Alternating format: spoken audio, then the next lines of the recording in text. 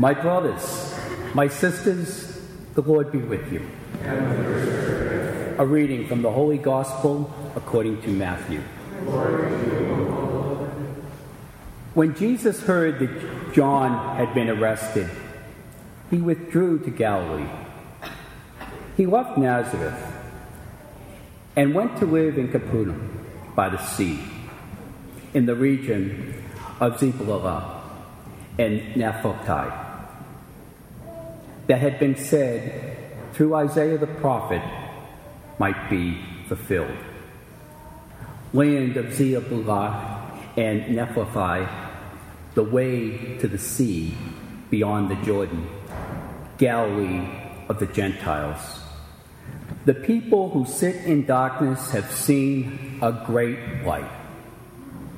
On those dwelling in the land overshadowed by death,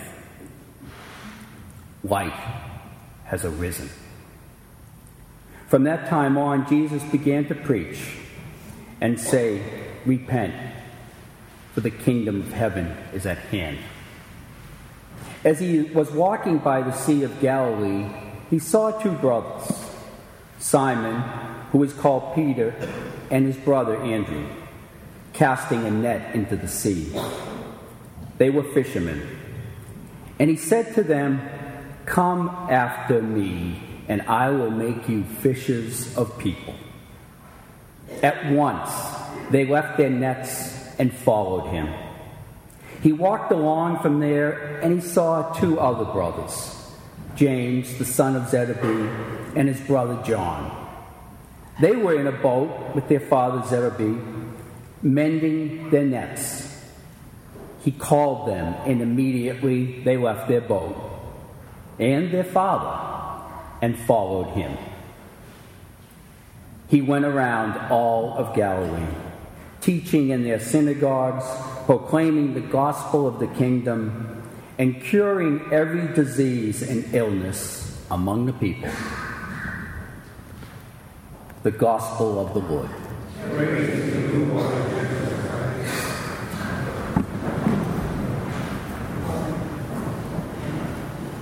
So yesterday, I was driving with my wife along Scituate. A beautiful, sunny spring day, right in the middle of January. And on the side of the road, there was a message board in front of the big Unitarian church, the Second Parish Church of Scituate. And posted was this quote attributed to William Ellery Channing. "May your life preach more loudly than your lips." That's one of the simple messages from today's gospel and today's readings. May your life preach more loudly than your lips.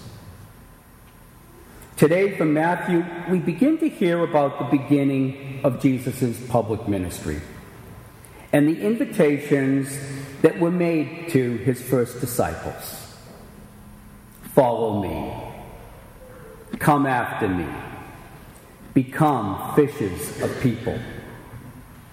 And during the next few weeks before Lent, we'll be asked to do that.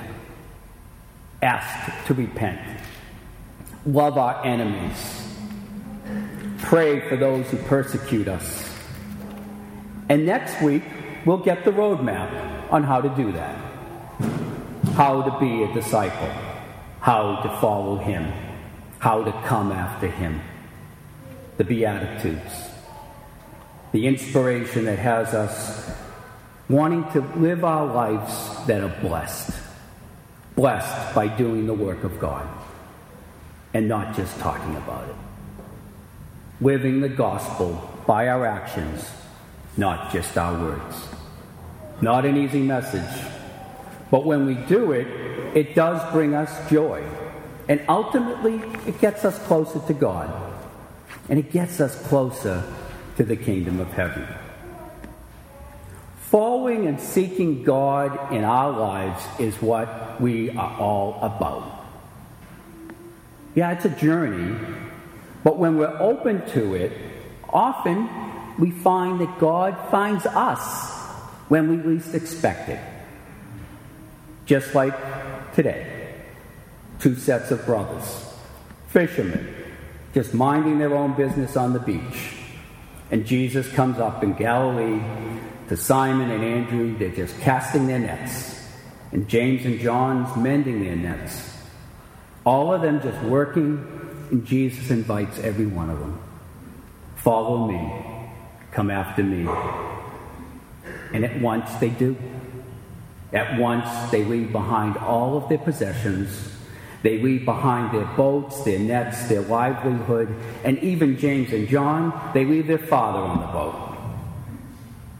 And what they'll do is they will be changed forever. No more casting and mending nets for fish. Instead, as disciples, they'll be casting out themselves to catch and mend people. Now, we may not fish for a living, but our lives every day, I think, are about casting and mending. We cast, we mend every day. Just living our lives, taking care of our families, taking care of our parents, our jobs, our homes, casting and mending, every day looking to just hold it all together. And maybe struggling with loneliness or sickness or financial hardships, addictions. Our lives are challenged every single day. And it may seem that all we do is casting and mend other people's lives. And maybe casting and mending our own lives. But that's where it starts. That's where we do God's work. When we live beyond ourselves, we love one another. And when we grow spiritually, we leave behind who we are and we grow. And here's the important thing. We let go. We let go of what is easy and what is comfortable. And we begin a journey that transforms our lives. And we become what Matthew Kelly says, the best versions of ourselves. The best versions of ourselves. I listened to a podcast recently called On Being. It's on public radio with Krista Tippett. And she did an interview with David Brooks of the New York Times. And he's a journalist. And he talks about his two friends that live in Washington, D.C., named Kathy and David. One of their sons, they go to a public school. And a friend that is at the school just really has never really had a real home. The dad split, the mother has drug and health issues, and this family invited him in to stay with them. He joins them for meals, but he also stays with them, and the two boys go to school together, and they leave from their home. They've opened up their home to this kid. And what they've found is that there are other kids in that same circumstance. So they went beyond themselves. They stepped out to do God's work. They opened up their house every Monday and Thursday nights. And all they do is say, come on over. 10 to 15 kids come over, mostly between the ages of 18 and 22. They get some food, and they spend some time together. David Brooks goes over there on Thursday nights. In one of the weeks that he was there, he met this girl, a woman, 21, and she says, the first time I've sat at a dinner table since the age of 11. Brooks brought his own daughter there another week, and after the night, she said to her father, this is the warmest place and home that I've ever been in. The young adults do poetry slams, they sing, they play music, and the adults, all they're doing is providing a place of love and trust and listening and presence. David Brooks says the gift that it gives to him is that it gives him an intolerance for social distance. He talks about when he does book signings, people want to shake his hand. That's about all the interaction he has socially with people that really like him, but he shakes their hand. And he recalls the first time he walked into the house, he extended his hand out for a handshake, and the first kid that greeted him stopped him from shaking his hand, and he says, "We don't do that here. We hug." And he got a strong embrace of welcome. That is a simple model of love one another from a couple in Washington, D.C. That's what we're called to do. That's what we're invited to do. As St. Francis said, do the gospel. Live lives that are simple, loving, nonviolent, and joyful. Simple, loving, nonviolent, and joyful. If there's one thing that you remember here today, live your life simply with joy. Let us live our lives that preach more loudly than our lips. Let us all go out in peace and glorify the Lord with our lives. Thanks be to God. Amen.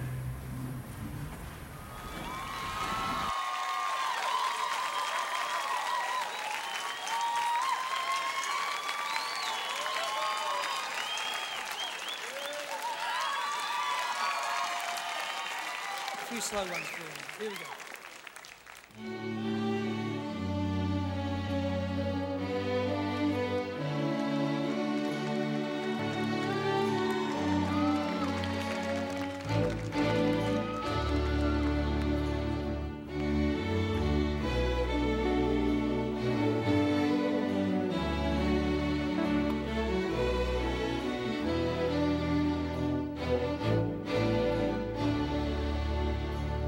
People get ready, there's a train a-coming.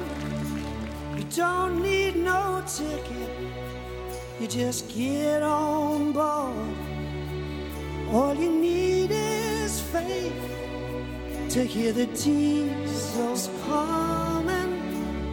Don't need no ticket, you just thank the Lord.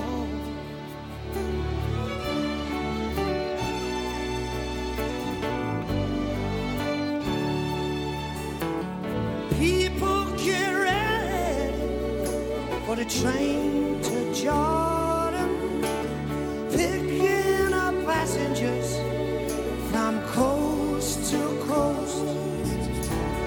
Faith is the key, open the doors and bottom. There's room for all amongst the lovely most.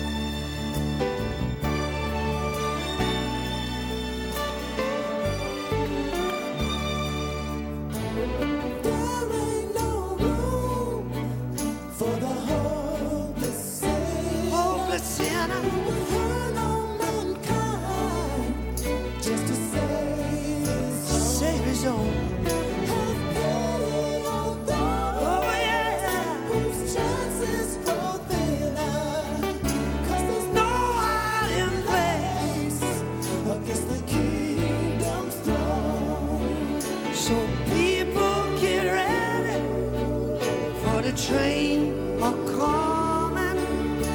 You don't need no ticket, you just get on board. All you need is faith to hear the Jesus humming. Don't need no ticket yet, you just thank the Lord.